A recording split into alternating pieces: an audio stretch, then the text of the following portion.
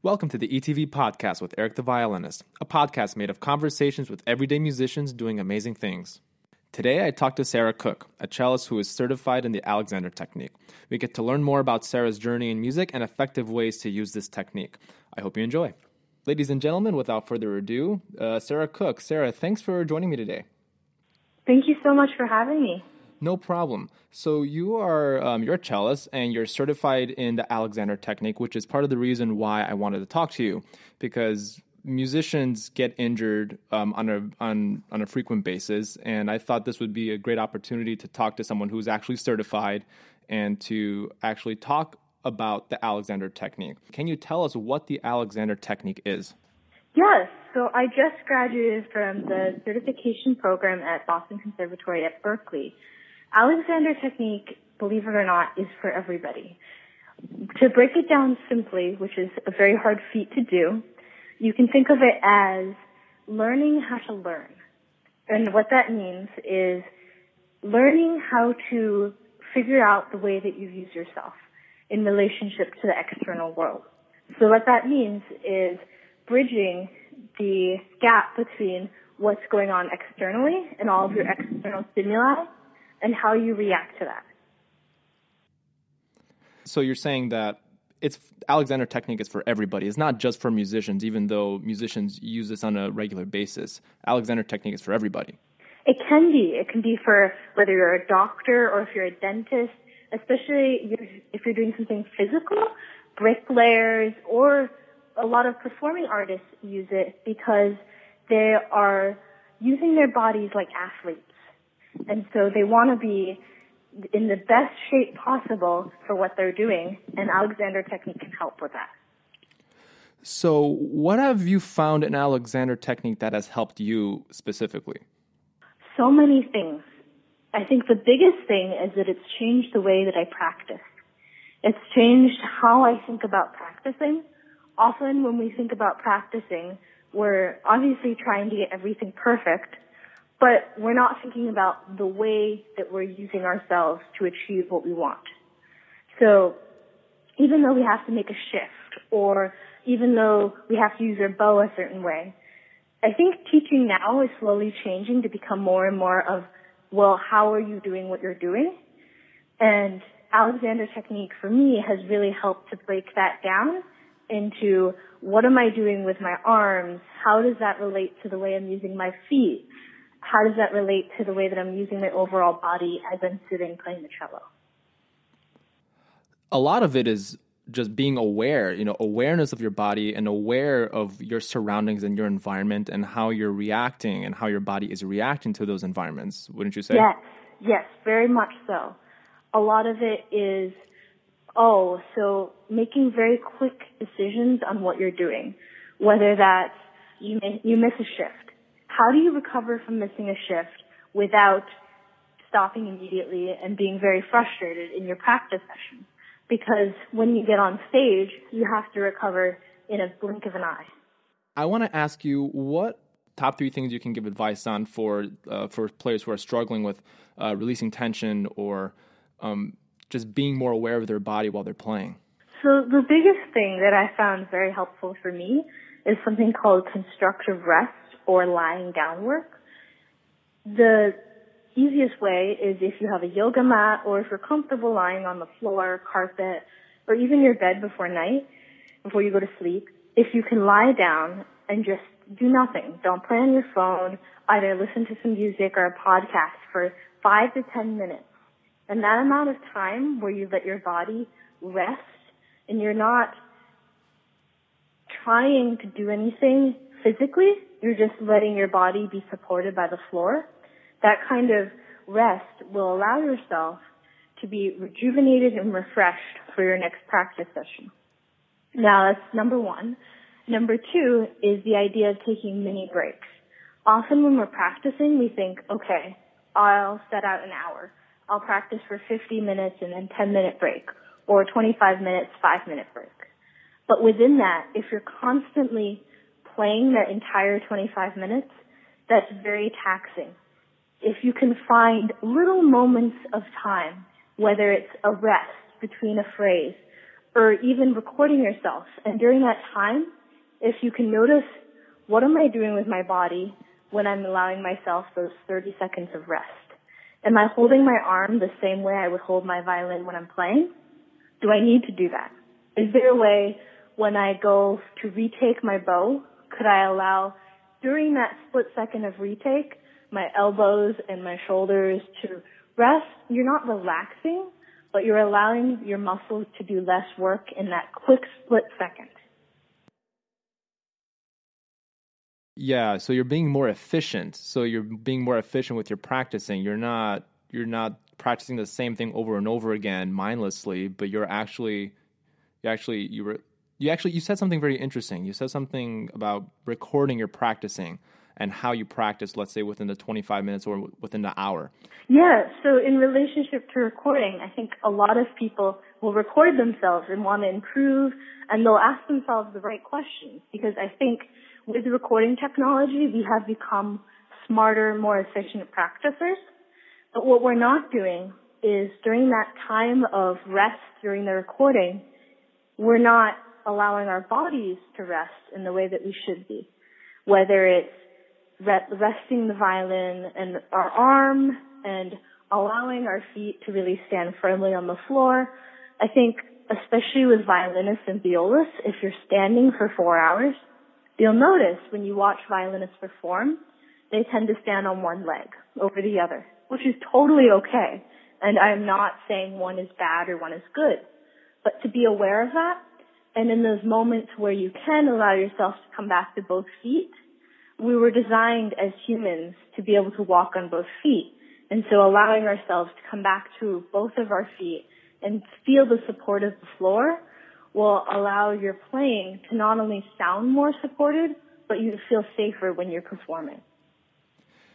Yeah, and I know for me, because I used to have a tendency when I was, growing up playing the violin, that I would always be standing on my left leg. And then I didn't realize until I started college is that a lot of the tension from my sound was actually coming from the ground up as opposed to, the surface level, like from my chest up. So I think that's important for musicians to realize that a lot of the sound actually comes from the ground up. And like you said, it's okay to be standing on one leg or the other. But I would also add to that, what's not okay is to be standing on one leg for 4 hours, is what you're saying, right? Going to do that, you're making the choice to do that. You're not doing it habitually. Right. So this is all great. And is there a good resource that people can refer to? I know you have a website. Do you have a personal website that explains all this Alexander technique tips and tricks and any advice? And how can people get a hold of you in case they have any specific questions? Sure. So I have a specific website. It's www.saragcook.com. And I've actually recently made 2 YouTube videos about the Alexander technique. And if you just look up my name on YouTube with Alexander Technique, you'll find them. And then again, if you Google Alexander, there's a bunch of resources available to you. There's thousands of books nowadays. In addition to that, I also teach Skype lessons. Great. So what is your favorite book on Alexander technique? Do you have a favorite, or do you have like an author that if people want to get to know more about this technique and being more aware of their bodies? I think for musicians, one of the best resources is the Alexander Technique for Musicians book. It was written by a couple of teachers based in London. And then another good resource just for the average person is, I think it's called Body Learning by Michael Gelb. Great. So, Sarah, let's take a step back, and we've talked a bit about Alexander technique, but now I want to talk about you. How did you begin with the cello? What is your background in music? And what are the few things that inspire you to play classical music? So I've always wanted to play the cello since I was a little kid. I don't really know why. Maybe it was watching Yo-Yo Ma on Sesame Street or going to the symphony, but I was a little bit hyperactive as a child. So my parents said, wait, maybe this is a phase. And then I kept asking. So we went to a petting zoo, and my parents said, ask the cellist there, when did you start playing? He said, 4th grade. So the summer before fourth grade, I learned how to play the cello, and I haven't stopped since. That's incredible. So we just recently did a music festival together in Italy. And I also want to talk about the importance of chamber music in in a festival, in a very intense festival for 2 weeks that we just experienced less than a month ago. So actually, I want to tie Alexander Technique. So if you're sitting for hours rehearsing and practicing and performing, what are the few things that's on your mind? Because a lot of it is physical, yes, but what do you have to do mentally to get into that zone where, okay, I have to be aware of my body, I can't be injured. So what was going through your mind during the festival when you were performing and playing and practicing like pretty much 24/7? So I absolutely love chamber music, and I thought that was a wonderful festival. The intensity of chamber music often rarely doesn't happen within festivals, because mostly it's orchestra-based, for string players especially. I thought that in regards to Alexander Technique, the more that you become accustomed to using yourself in the way of the Alexander Technique, you become less inclined to think body, world. It becomes more of a fluid application of the two. And so during rehearsals, the thing that you want to be careful of, which I see often even in people that aren't musicians, whether it's talking to people or having a conversation, we tend to go outside of ourselves. And so if we can find a balance between either it's our feet on the floor or noticing our butt in the chair, closing our eyes occasionally to come back to ourselves and then come back to the conversation. Because chamber music, when you break it down, is really a conversation. Yes, and I want the audience who's listening in, you played Beethoven Ghost Trio, is that right? And then you are also a part of a different chamber group, am I right? I played the Franck Quintet First Movement Piano Quintet, as well as the Schubert Sonatina in D major. Yeah, so you were a busy person. Yes, it was quite busy. Yes, so you spent some time in Boston, and you studied cello in Boston. You got your certificate in Boston. So what's next for you? What are your plans? So I'm headed to Scotland for a master's degree in cello performance at the Royal Conservatoire of Scotland. Wow, look at you. So how long is the program there? The program there is 2 years long. 2 years? Okay. So do you have like a 5-year goal where you want to stay in the UK? Or I guess Scotland, I think. Did Scotland leave the UK? I forget. Or they voted out, right. So is your plan to stay in Europe, or planning on going back and pretty much bringing back what you've learned? What's your plan? I think long term, it would be great to open up an Alexander Technique practice and have students. In Alexander, we call the people that come to us students instead of clients, because we're all lifetime learners. In addition to that, I think it would be great to perform professionally, whether it's in an orchestra or a chamber group as a cellist. It's a little bit of everything. So you want to diversify yourself. You don't want to be doing just one thing, right? I think that in this day and age of musicians, especially younger musicians, it's important to diversify yourself, because if you get stuck doing one thing, then whether it's you lose your job or you get bored of it very easily. Yeah, I think that's what definitely attracts me in diversifying myself in my skill set. For one, I love all kinds of music to play, whether it's a musical, orchestra, opera, quartets. I love everything. And if you're stuck in one kind of setting, then it's really hard to grow outside in different areas. You know, professionally, if you just start like going into routine of one, let's say one orchestra job, it's really hard to break that routine and actually find and make time to do other things and other projects that really mean dear to you. That's true. And the second you get stuck doing that one job, it's easy to clock in and clock out. And then if you're not continually pushing yourself as a person and as a student or learner, then the fun of playing cello or violin or music kind of zaps out of it. But you mentioned something very interesting that I want to point out to the audience is that we are lifelong students of music. It's not like you've made it or you are like you're finished learning. You're continuing to learn. Whether you commission a new piece, which I'm sure you've done and I've done, we've played in a lot of new music ensembles in the past, and continuing to learn from each other and and teaching. And I feel like that's extremely important in our profession.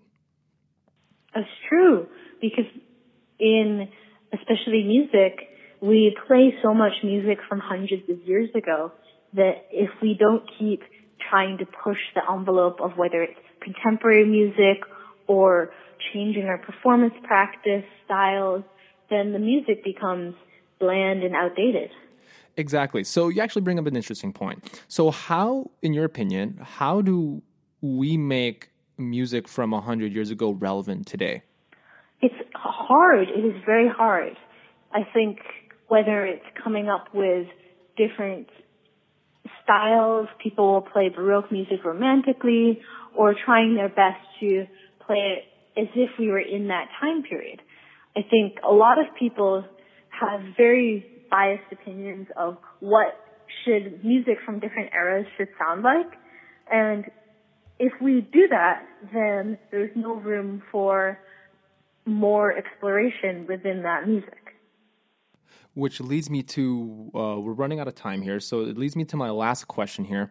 So I've asked this on almost every podcast up until this point, and the question I want to ask you is, what inspires you to pick up your instrument every day? Maybe not every day. I had somebody in the past that say, I don't want to pick up my instrument every day, but what inspires you to pick up your instrument in general?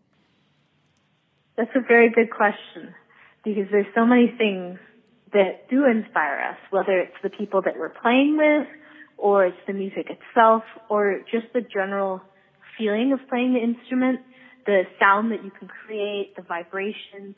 Especially with cello, it's very fun to just play and feel the vibrations that your instrument makes on the floor. Is there anything else? I think also realistically, which I don't know if I should be saying this, but there are some days where you don't want to pick up your instrument in the same way that people don't want to go to work. But we do it because we want to improve ourselves, both as people and musicians. Right, because once you treat your music as a job, it's not a typical 9-to-5 job. Most of us have jobs in the evening or in the afternoon. It's not like a set schedule. So there are days where sometimes we get discouraged because we don't want to be playing a particular piece of music, or we're discouraged in the practice room because we're not getting something right. I know I have that many times in my musical career where I just leave the practice room frustrated and not having accomplished anything. And yeah, there are days like that, realistically. But I think the bigger picture is to just be positive and look at the macro and the bigger picture, years down the road, doing something that makes you happy is more important than to be doing something where you're stuck. Exactly. And I think, too, a lot of people view themselves as musicians first. And if you look at the famous artists that we look up to today, I'm thinking cellist Pablo Casals, Yo-Yo Ma, they view themselves as human first. And we often forget that when we're in the practice room. But if you can find other things to do throughout the day, whether it's seeing friends, whether it's a hobby that you like to do, those kinds of things will remind you that you're human first, musician second. Yo-Yo Ma is a big advocate for that. I know friends of mine who collaborate with Yo-Yo say that he's just an amazing human being. He always cares for the person first, and then the music comes second. Because, music exists because we're trying to explore the human condition, right? So that's amazing in a nutshell. So Sarah, I want to thank you for taking the time out of your busy day, busy schedule. I'm sure you're packing for Scotland at the moment, and I'm super happy to hear that you're going and on a new adventure, starting a new chapter. And please keep us in the loop. And I hope to interview you in the future to see how you're doing and what you're doing with Alexander Technique and how this audience on the ETV podcast can interact with you or learn more from you. So, ladies and gentlemen, so Sarah Cook, cellist and certified practitioner of the Alexander Technique. And people who want to know more about Sarah, www.saragcook.com. So that's sarahgcook.com. And you, as well as she said, YouTube is a great way to find her videos on Alexander Technique. I encourage you to listen to them, watch them. She's very good at explaining things, as I'm sure you just heard throughout this entire podcast. And Sarah, thanks again so much. Thank you so much for having me. It's been a real treat. Yeah, no problem. And we'll talk to you soon. All right. Thank you. Thanks again for tuning into the ETV podcast. If you like what you've heard, share the podcast and leave me a rating. I want to provide value for you guys as much as possible. And the only way I can do that is if you do these two quick things for me. Until next time, we'll see you later.